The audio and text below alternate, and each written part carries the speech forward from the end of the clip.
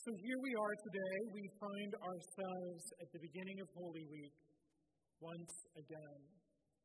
Once again entering the familiar rhythm of our progression through Christ's life, begun at Christmas and inevitably arriving here at this day, at this week.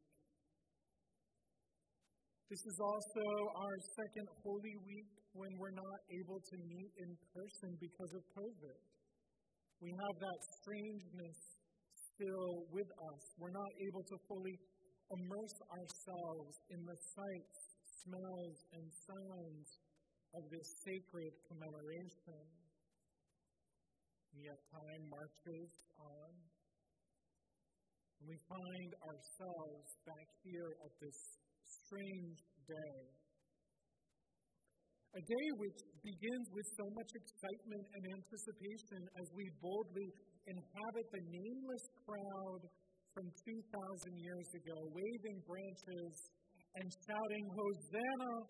Blessed is the one who comes in the name of the Lord. Blessed is the coming kingdom of our ancestor David. Hosanna in the highest heaven." You can hear the joy and hope in these words, welcoming the Messiah into Jerusalem. Shouting Hosanna, this word which comes from the Hebrew meaning save, please. So much expectation bound up in this one person riding a simple donkey into a city. And everything about this entrance carries meaning. The donkey itself connotes royalty as well as humility. The branches, the laying down of the cloaks, everything proclaims that the heir of David is returning in this person of Jesus. A new era is dawning, and God has sent the chosen one to liberate them. Hosanna in the highest. Then we experience the emotional whiplash as our liturgy turns on a dime. Almost as soon as we're done waving branches and singing all glory, laud, and honor, the darkness comes in. It enters among us. We fast forward to the end of Holy Week, to the painful retelling of the Passion. Our joy tarnishes, becoming mourning as Jesus is betrayed, sentenced to death, and dies on the cross. In this telling of Jesus' last day, we again find the nameless crowd.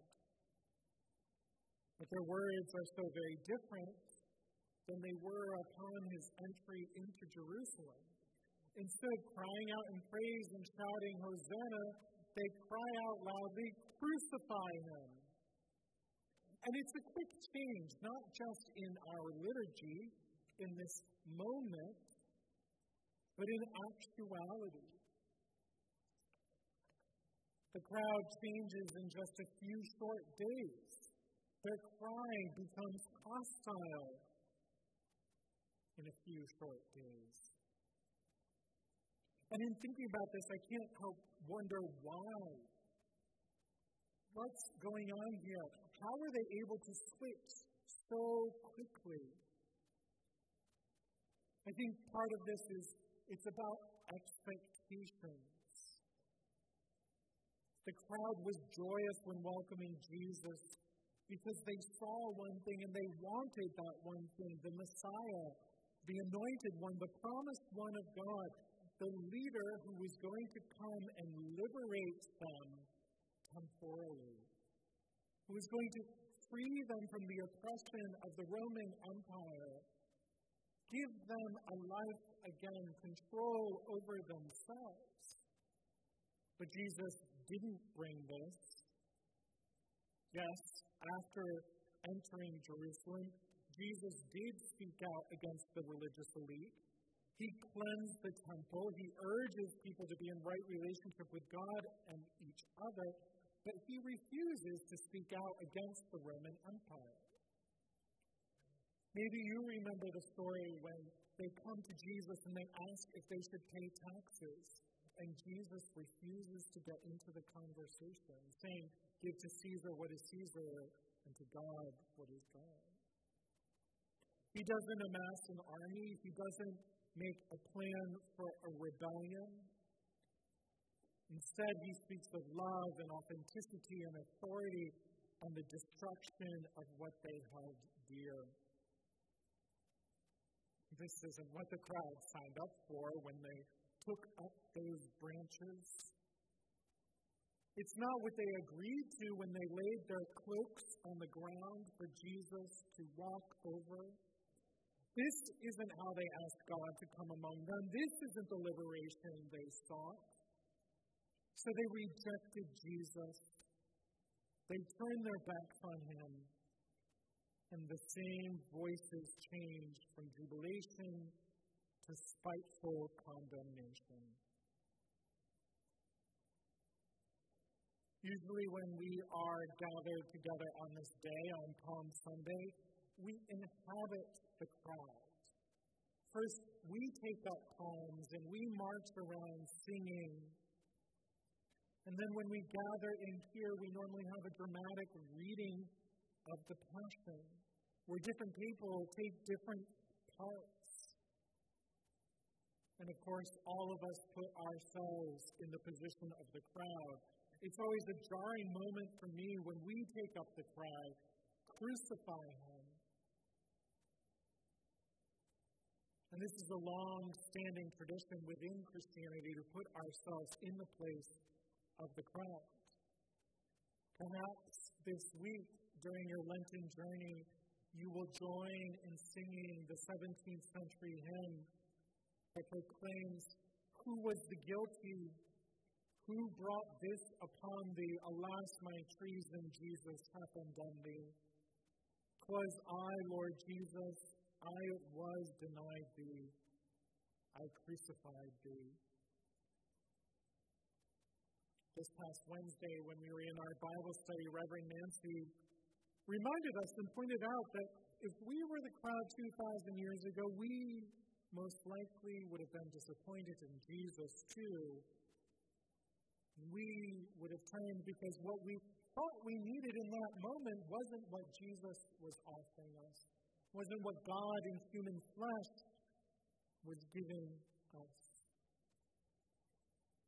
In our liturgy, in our scriptures, there's an invitation to inhabit this dissonant space that moves quickly from joy to condemnation. I wonder how often we act out this ancient drama in our own lives.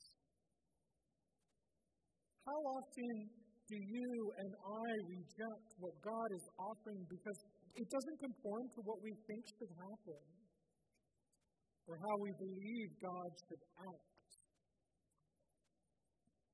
We, as human beings and as people who engage intellectually with our faith, are thinkers and planners and meaning makers. That's part of what it means to be human. We arrive at how we believe the world works and plot a course of action dependent on that understanding. And we come up with wonderful schemes about how everything is to be. We like things to be neat and organized. We like things to make sense. We like to have that knowledge, to possess it, to grasp it as firmly as we can. We place ideas, plans, and faith into nice, neat, carefully organized boxes that we stack up in a particular order. Everything in its place. We're comfortable with that. It feels right. And we protect these boxes from being disturbed. We put up defenses around them, procedures, processes that keep them in place. Since I've been here at Trinity, I've heard a couple people talk about the Concord bubble. I don't know if that's a thing, but since I've heard it from a few people, I imagine that other people recognize the same. The idea that Concord is sort of a world unto its own. And I've experienced this in a really embodied way with the pandemic. By the middle to the end of the summer, 5 of my friends had lost their parents to COVID. With all the pain and the misery that went along with that, not being able to spend their last days or their last moments with them, just being surrounded by the people who work in the hospital. And it seemed that something different was happening here in Concord. There weren't as many people coming down with COVID. It didn't play as big of a role in our lives. And I think somehow the protection of the bubble protected us here from what other people experienced in that moment. This Concord bubble is analogous to what we do with our thoughts and our beliefs. We create structures for our own ease and protection. And if things align with them, that's great. But if they don't, we automatically reject them. We throw them out. We dismiss them quickly. And frequently we have the privilege of making that happen. We have a lot of control over the worlds we construct.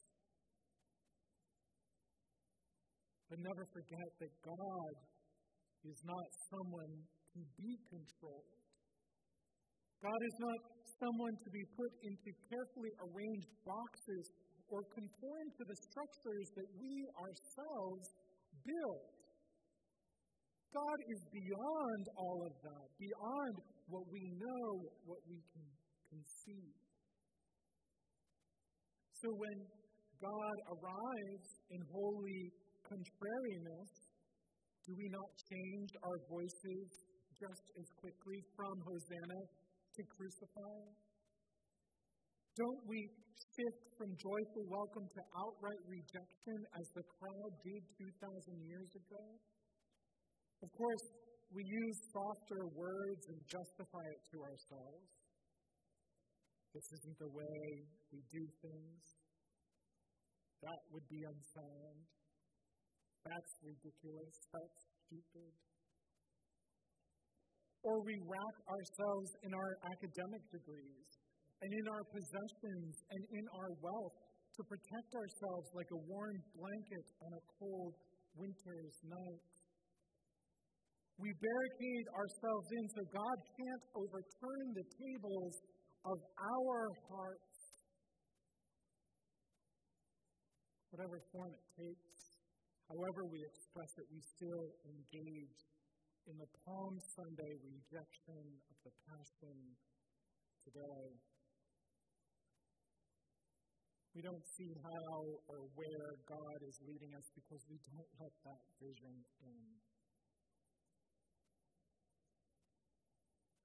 The crowd 2,000 years ago had their eyes so firmly set on political liberation that they could not see the radical and revolutionary action that God was engaging, the spiritual liberation of eternity.